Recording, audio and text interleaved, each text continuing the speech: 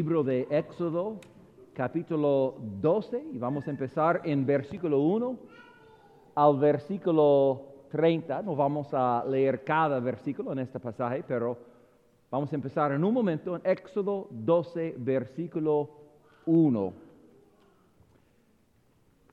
Mañana es Memorial Day, el Día de los Caídos en los Estados Unidos. Y es el día que nos recuerda a las personas que dieron su vida por este país. Pero hace miles de años, Dios instituyó un otro día para Israel.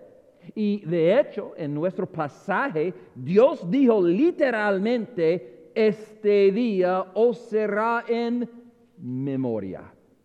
Pero este día no se trata de recordar a los soldados que murieron defendiendo a un país. Se trata del pueblo de Dios recordando un otro sacrificio. Y a través de este sacrificio, Dios los sacó de la esclavitud y los dio la libertad. Y este día tan especial es más conocido como la Pascua. Desfortunadamente, en español, cuando se usa esta palabra Pascua, muchas veces la gente lo usa para referirse al día de la resurrección de Jesucristo. Pero en la Biblia, la Pascua fue el nombre de una festividad completamente diferente, algo que tuvo lugar 1500 años antes de la resurrección de Jesús. Entonces, cuando yo hablo hoy de la primera Pascua, no estoy hablando de la resurrección de Jesús. Me refiero al evento por el cual Dios sacó a Israel de Egipto.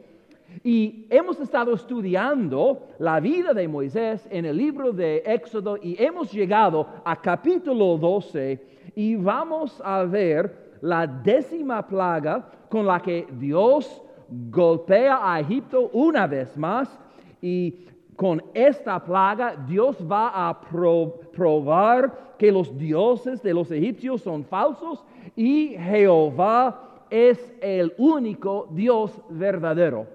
Pero cuando nosotros como cristianos, cuando nosotros leemos esta historia de la primera Pascua, podemos ver algo más grande, algo más hermoso. Podemos ver una imagen del Evangelio de Jesucristo. Una de las imágenes más claras del Evangelio que vamos a ver en todo el Antiguo Testamento. Y lo que Dios hizo en la primera Pascua en Éxodo 12 es una imagen de lo que Dios haría 1500 años después a través de Jesucristo. En el Nuevo Testamento, Jesús es conocido una y otra vez como el cumplimiento de la Pascua. El apóstol Pablo, cuando él escribió su primera carta a la iglesia en Corintio, él dijo en 1 Corintios 5 que Jesús es nuestro Cordero Pascual. Entonces, la historia de la Pascua no es solamente una historia que nos dice algo que sucedió hace muchos años, es una historia que nos recuerda lo que Dios todavía está haciendo hoy.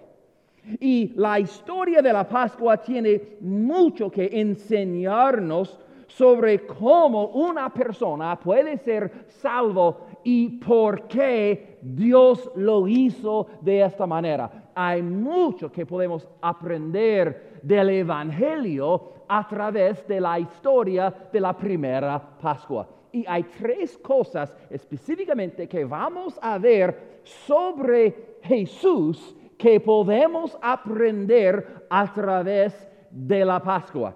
Vamos a ver, por ejemplo, el estándar que debe cumplirse. Vamos a ver el estándar que debe cumplirse. Mira versículo 1. Habló Jehová a Moisés y a Aarón en la tierra de Egipto, diciendo: este mes os será principio de los meses. Para vosotros será este el primero en los meses del año.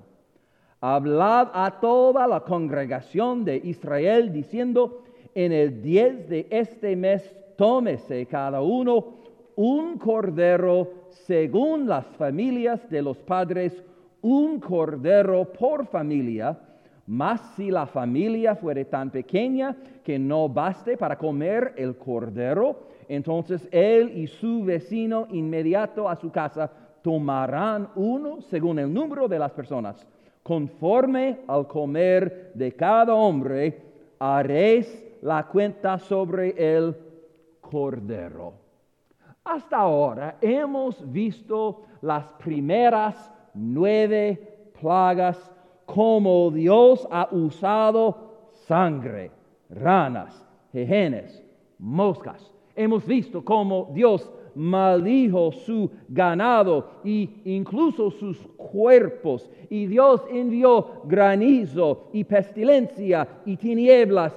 Y cada plaga fue un poco peor que la anterior. Y entonces tú puedes imaginar lo que pensaban los hebreos antes de que Moisés anunciara la plaga final. Me pregunto, lo que Dios va a hacer ahora debe ser algo horrible, debe ser algo grande. ¿Qué va a usar Dios ahora para llevar la plaga final? Y entonces Moisés anuncia que Dios va a usar un cordero. Un cordero, la criatura más gentil, es lento, indefenso. Quizás por un momento Moisés pensaba: Dios, ¿está cierto? Está cierto, porque el faraón, él tiene una cobra como su símbolo. Y la cobra es muy aterrador, pero un cordero no es aterrador. Y Dios dijo: sí, tú vas a tomar un cordero. Pero vamos a descubrir que no va a ser cualquier tipo de cordero. Mira versículo 5. El animal será sin defecto, macho de 1 año. Lo tomaréis de las ovejas o de las cabras y lo guardaréis hasta el día 14 de este mes, y lo inmolará toda la congregación del pueblo de Israel entre las 2 tardes. Más adelante en el versículo 21, Moisés dijo al pueblo a sacrificar un cordero inmediatamente. Pero cada año, cuando ellos celebraron la Pascua para recordarles la primera Pascua, la Biblia dice que debían encontrar un cordero sin defecto. Y cuando yo digo sin defecto, yo quiero recordarles que en el libro de Levítico dice que este cordero no podía ser ciego, no podía tener un casco roto, su lana tenía que ser pura, no se puede teñir, el cordero no puede tener una infección, ni siquiera un picor. Tuvo que ser un cordero 100% perfecto. ¿Por qué había un énfasis en la perfección de este cordero? Sí, Dios merece lo mejor, pero eso no es la razón. Hay algo aquí más profundo que eso. Este cordero tenía que cumplir con el estándar de perfección, porque este cordero era una imagen de otro cordero, Jesús. Recordamos lo que dijo Juan el Bautista cuando él presentó a Jesús y cuando él dijo: el Cordero de Dios que quita el pecado del mundo. El Cordero Pascual tenía que ser sin defecto, porque este cordero representaba el Salvador, Jesús, quien sería sin pecado. Y hermanos y hermanas, eso es lo que nosotros necesitamos. Jesús tuvo que cumplir con ese mismo estándar de perfección en su vida. Como pecadores, nosotros somos culpables y necesitamos la inocencia. Necesitamos inocencia porque el pecado no puede existir en la presencia de un Dios santo. Jesús, por lo tanto, tenía que ser inocente para poder intercambiar su inocencia para nuestro pecado cuando Él murió en la cruz. Y por esta razón tuvo que ser un cordero perfecto. Y noten en nuestro texto que el cordero fue escogido el 10º día, pero ellos sacrificaron el cordero 4 días después. Ellos tenían 4 días para inspeccionar el cordero, para observar el cordero, para ver si tal vez hay un defecto que ellos no vieron inicialmente. Y igualmente en la vida de Jesús, durante 30 años, toda su familia y sus amigos pudieron inspeccionar y observar a Jesús. Y cuando en la edad de 30 años Él empezó su ministerio terrenal, todo el mundo podía inspeccionar y observar la vida de Jesús. Él fue observado por las multitudes, fue observado por las autoridades religiosas. Los fariseos lo examinaron, los saduceos lo examinaron. Finalmente, los romanos le examinaron. Incluso Pilato dijeron, no encuentro ninguna falta en él. Y recordamos una pregunta que hizo Jesús una vez en Juan capítulo 8, versículo 46, cuando Jesús dijo, ¿quién de ustedes puede acusarme de haber pecado? Y fíjense por un momento en esta pregunta, ¿quién de ustedes puede acusarme de haber pecado? Ustedes entienden que solo Jesús podía hacer esta pregunta honestamente y nadie más. Solo Jesús.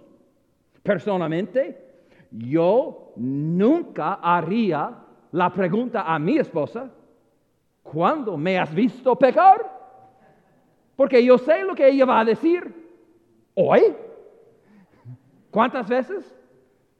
No le haría esa pregunta a nadie, pero Jesús pudo hacerlo. Jesús pudo hacer esa pregunta incluso a sus enemigos.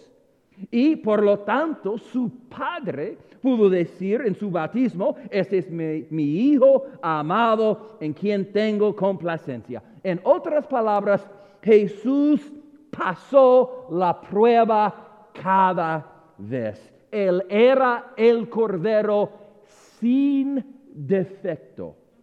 Y por cierto, yo quiero que noten, incluso el momento del sacrificio de la Pascua apunta a Jesús.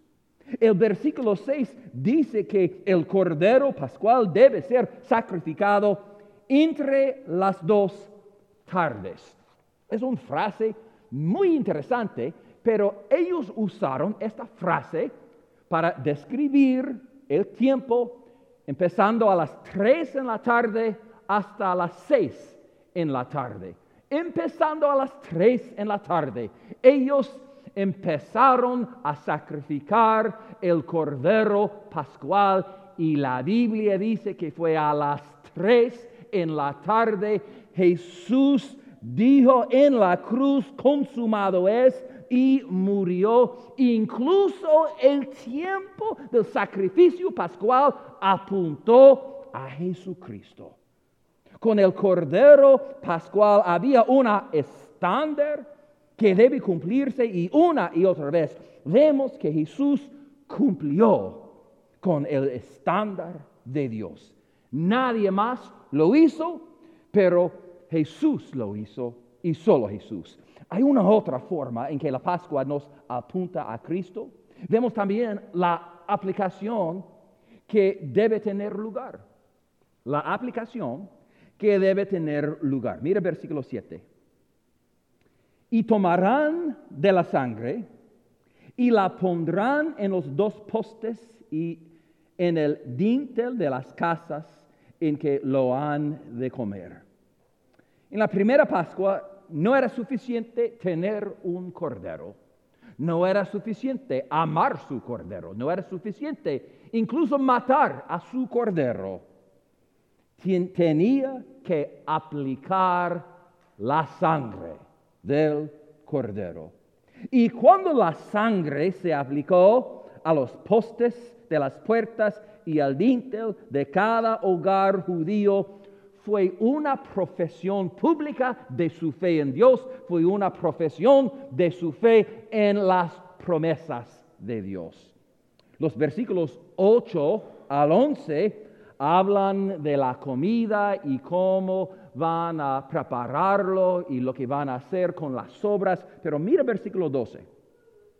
Pues yo pasaré aquella noche por la tierra de Egipto y heriré a todo primogénito en la tierra de Egipto, así de los hombres como de las bestias, y ejecutaré mis juicios en todos los dioses de Egipto, yo Jehová. Y la sangre os será por señal en las casas donde vosotros estéis, y veré la sangre, y pasaré de vosotros, y no habrá en vosotros plaga de mortandad cuando hiera la tierra de Egipto. Cuando Dios pasó por la tierra, Él visitó todos los hogares. Y cuando lo hizo, Dios solo estaba buscando a una cosa, solo la sangre. Su carácter moral en este momento no importaba, solo la sangre. No importaba cuánto dinero tenían, solo la sangre. En ese momento Dios no le preguntó, ¿es esta persona mejor que sus vecinos o peor de sus vecinos? No. Solo la sangre. Cuando yo fui al seminario en Carolina del Norte, empezando en el año 1996, el Paige Patterson era el presidente de este seminario. Y en el año 99 había una película, se llama Príncipe de Egipto, Prince of Egypt. ¿Cuántos de ustedes lo han visto esta película? ¿Alguien aquí? Ok, algunos de ustedes sí lo han visto. Pero el Dr. Paige Patterson, él fue contratado para ser consultor en esta película. Y él cuenta la historia de cuando ellos llegó en Hollywood para ver la primera versión de esta película, la versión que no llegó a los cines. En esta versión, Dios les dijo a los israelitas que pintaran los postes de las puertas y el dintel de rojo, como si viera cualquier pintura rojo. Pero el Dr. Paige Patterson y otros no esperaron hasta el fin de la película, se pusieron de pie y dijeron, no pueden quitar la sangre. Y por esta razón, la versión de la película que ustedes vieron sí tenía sangre. Tuvo que ser sangre. Alguien preguntará, pastor, ¿por qué la sangre fue tan esencial, tan crucial en esta historia? Y hay al menos dos razones por eso. Primero, la sangre del Cordero era un símbolo de la sangre que Jesús derramía en la cruz. Romanos 5:9 dice que somos justificados en su sangre. Efesios 1:7 dice, tenemos redención por su sangre. Primera de Juan 1:7 dice, la sangre de Jesucristo, su Hijo, nos limpia de todo pecado. Cuando Juan tuvo un vistazo al cielo y vio las multitudes, la Biblia dice que sus vestidos fueron de blancos porque fueron limpiados por la sangre del Cordero. La sangre de Jesús, una y otra vez en la palabra de Dios, es el único líquido en el universo que puede lavar el pecado. Esta es una razón por la cual la sangre fue tan importante en la Pascua. Pero hay una otra razón que debemos entender. La sangre demuestra que el pecado conduce a la muerte. ¿Me escuchaste? La sangre demuestra que el pecado conduce a la muerte. Romanos 6:23 dice, la paga del pecado es la muerte. De vez en cuando alguien hará esa pregunta. Es algo que he escuchado varias veces en mis 24 años de ministerio. Alguien hará la pregunta, ¿por qué alguien tuvo que morir para que yo fuera perdonado? Y yo he escuchado personas diciendo, si alguien me hace daño y yo quiero perdonarlo, yo simplemente lo perdonaré. Yo no voy a requerir que alguien muera. Eso es lo que necesitamos entender. Para tener el perdón, alguien tiene que aceptar el costo de lo que fue hecho. Por ejemplo, si tú robas mi auto y chocas mi auto y destruyes mi auto, sí, claro, yo puedo perdonarte. Pero si lo hago, eso significa que yo estoy absorbiendo y aceptando el costo de lo que tú hiciste. Si tú no lo pagas, eso significa que yo tengo que pagarlo. Así es como el perdón funciona. Siempre perdón funciona de esta manera. Y asimismo, Jesús tuvo que morir en la cruz. Su sangre tuvo que ser derramada porque en la cruz Jesús aceptó el costo del pecado del mundo para que pudiéramos ser perdonados. Es por eso que Israel tuvo que ser incluido en esta plaga. La misma noche que Dios visitó a los egipcios, Dios también visitó a los hebreos. ¿Por qué? Porque todos eran pecadores, porque todos estaban condenados a la muerte, porque todos fueron dignos de juicio y por lo tanto hubo que derramar la sangre, no solo por los egipcios, incluso por las israelitas. Y solo cuando la casa fue cubierta por la sangre del Cordero, se retuvo el juicio de Dios. Mira versículo 28. Y los hijos de Israel fueron e hicieron puntualmente así como Jehová había mandado a Moisés y a Aarón. Y aconteció que a la medianoche Jehová hirió a todo primogénito en la tierra de Egipto, desde el primogénito de Faraón, que se sentaba sobre su trono, hasta el primogénito del cautivo que estaba en la cárcel, y todo primogénito de los animales. Y se levantó aquella noche Faraón, él y todos sus siervos y todos los egipcios, y hubo un gran clamor en Egipto porque no había casa donde no hubiese un muerto.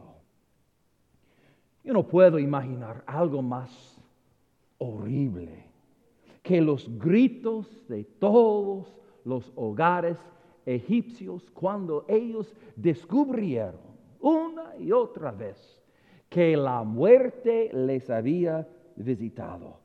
Cada hogar en el que no estaba sangre experimentó la muerte, pero cuando Dios vino a las casas de Israel y cuando Dios vio la sangre, Dios dijo: alguien ya ha muerto aquí. El castigo ya fue pagado. Nuevamente, qué imagen hermosa del Evangelio de Jesucristo. La Biblia dice en Romanos 3:25 que nosotros somos salvos no solamente por la sangre, sino por la fe en su sangre. No es suficiente saber que Jesús murió. Debe haber un acto de fe, un momento de fe en el que invocas a Jesús y confías solo en Él, solo en su sangre. Y en este momento su sangre se aplica a los postes de la puerta de tu corazón. Y cuando Dios ve la sangre de su Hijo cubriéndote, cubriéndome, Dios dice otra vez: alguien ya ha muerto aquí. El castigo ya fue pagado aquí y su juicio se retiene. Aquí mismo, en el sur de Florida, hay una mujer que tiene 5 años. Yo creo que vive en Miami. Hace 2 años esta niña tenía cáncer. Gloria a Dios, he escuchado que ahora ella está en remisión. Pero ella regularmente necesita transfusiones de sangre. Pero su tipo de sangre es tan raro que solo sabemos de 5 personas en todo el mundo que tiene este tipo de sangre. Y para esta niña, si estas 5 personas no dan sangre regularmente, esta niña morirá. Asimismo, para que nuestros pecados fueran perdonados, tenía que haber un sacrificio, y la sangre de Jesús, el Cordero de Dios, tuvo que ser derramada por ti y por mí. Pero cuando se trata de este sangre, mira, no hay 5 donantes, sino un donante, porque solo Jesús era el Cordero sin defecto. Solo Jesús era el Hijo de Dios que vivió una vida perfecta, quien murió en la cruz por tu pecado. Solo Jesús derramó su sangre por ti y por mí.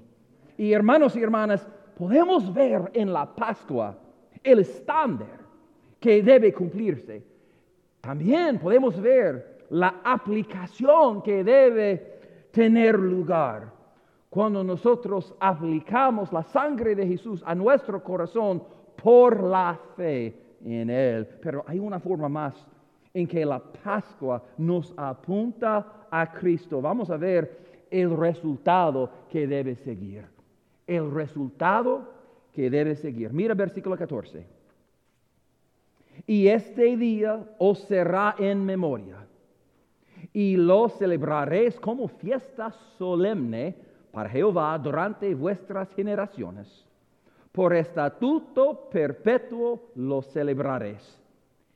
7 días comeréis panes sin levadura.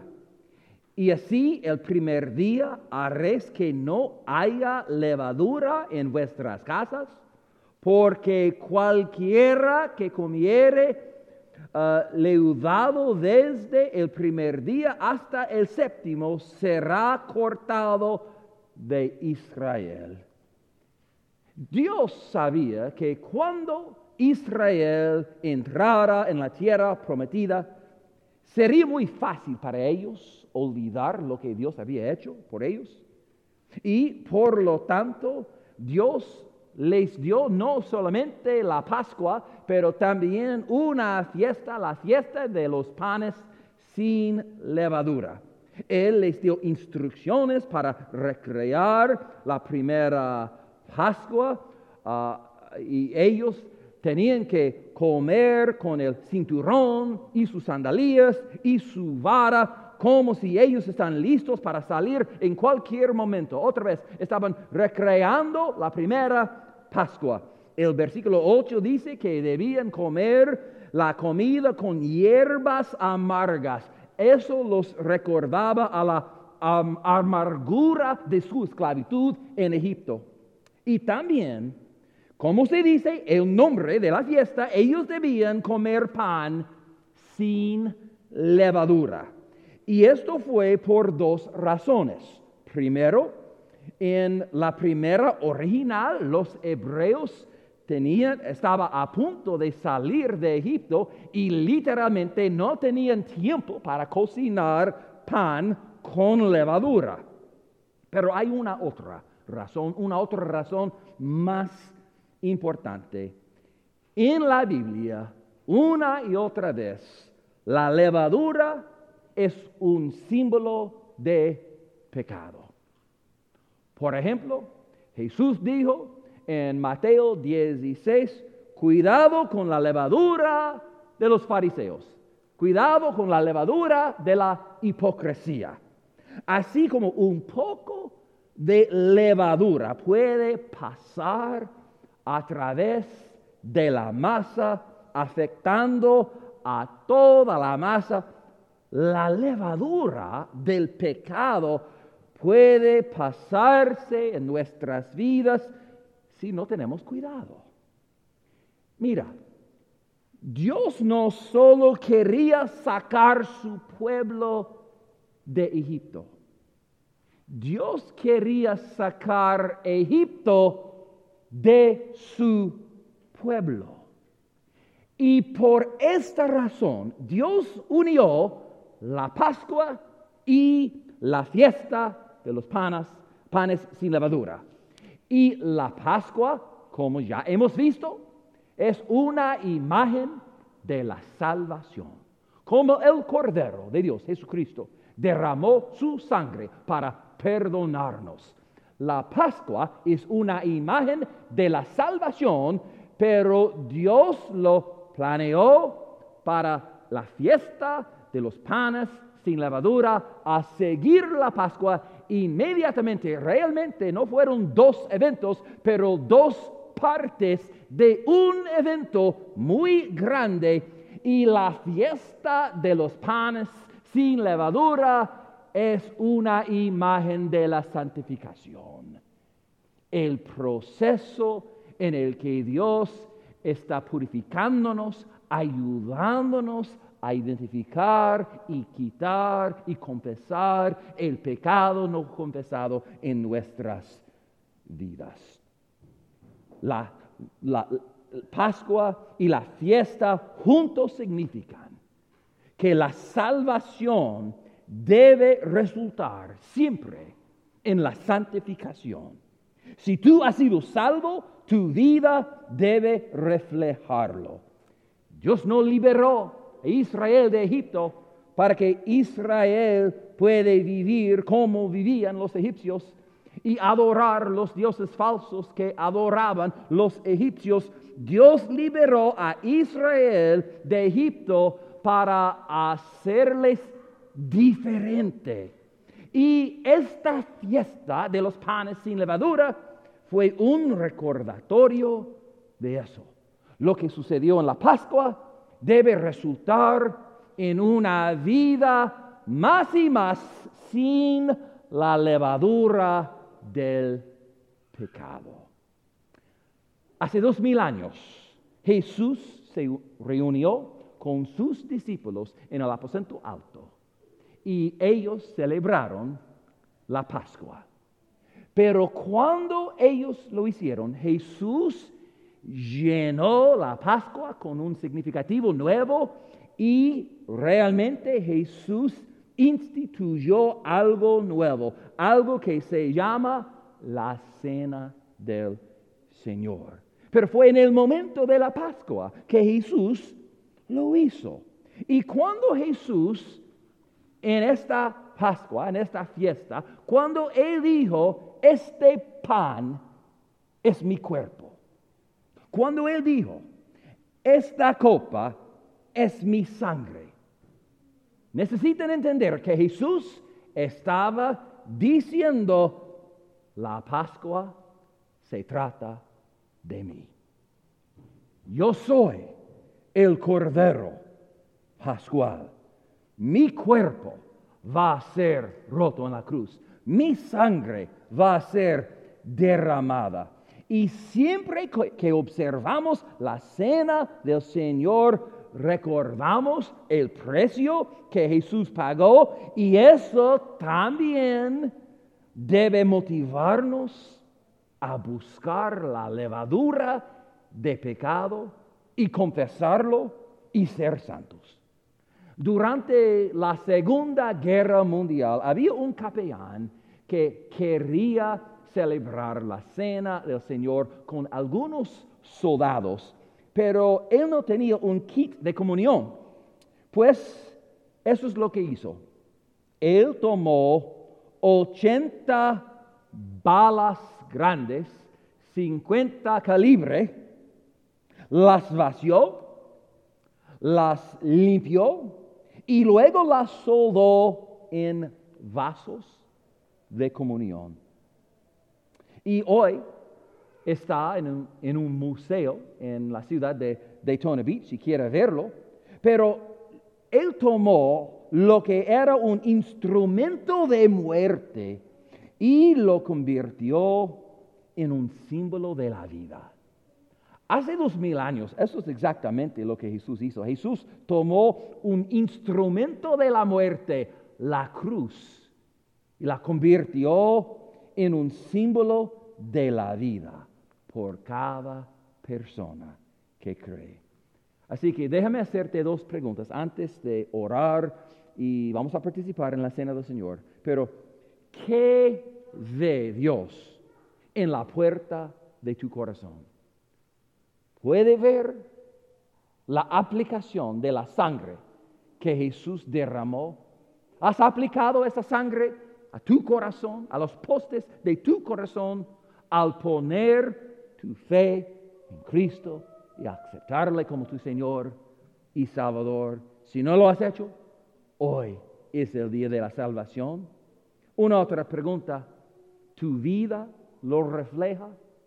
El mundo puede ver el resultado de lo que Jesús hizo en el momento en que Él te salvó. Hay levadura espiritual que necesitas confesar y abandonar hoy. Si es así, ahora es el momento. Oremos.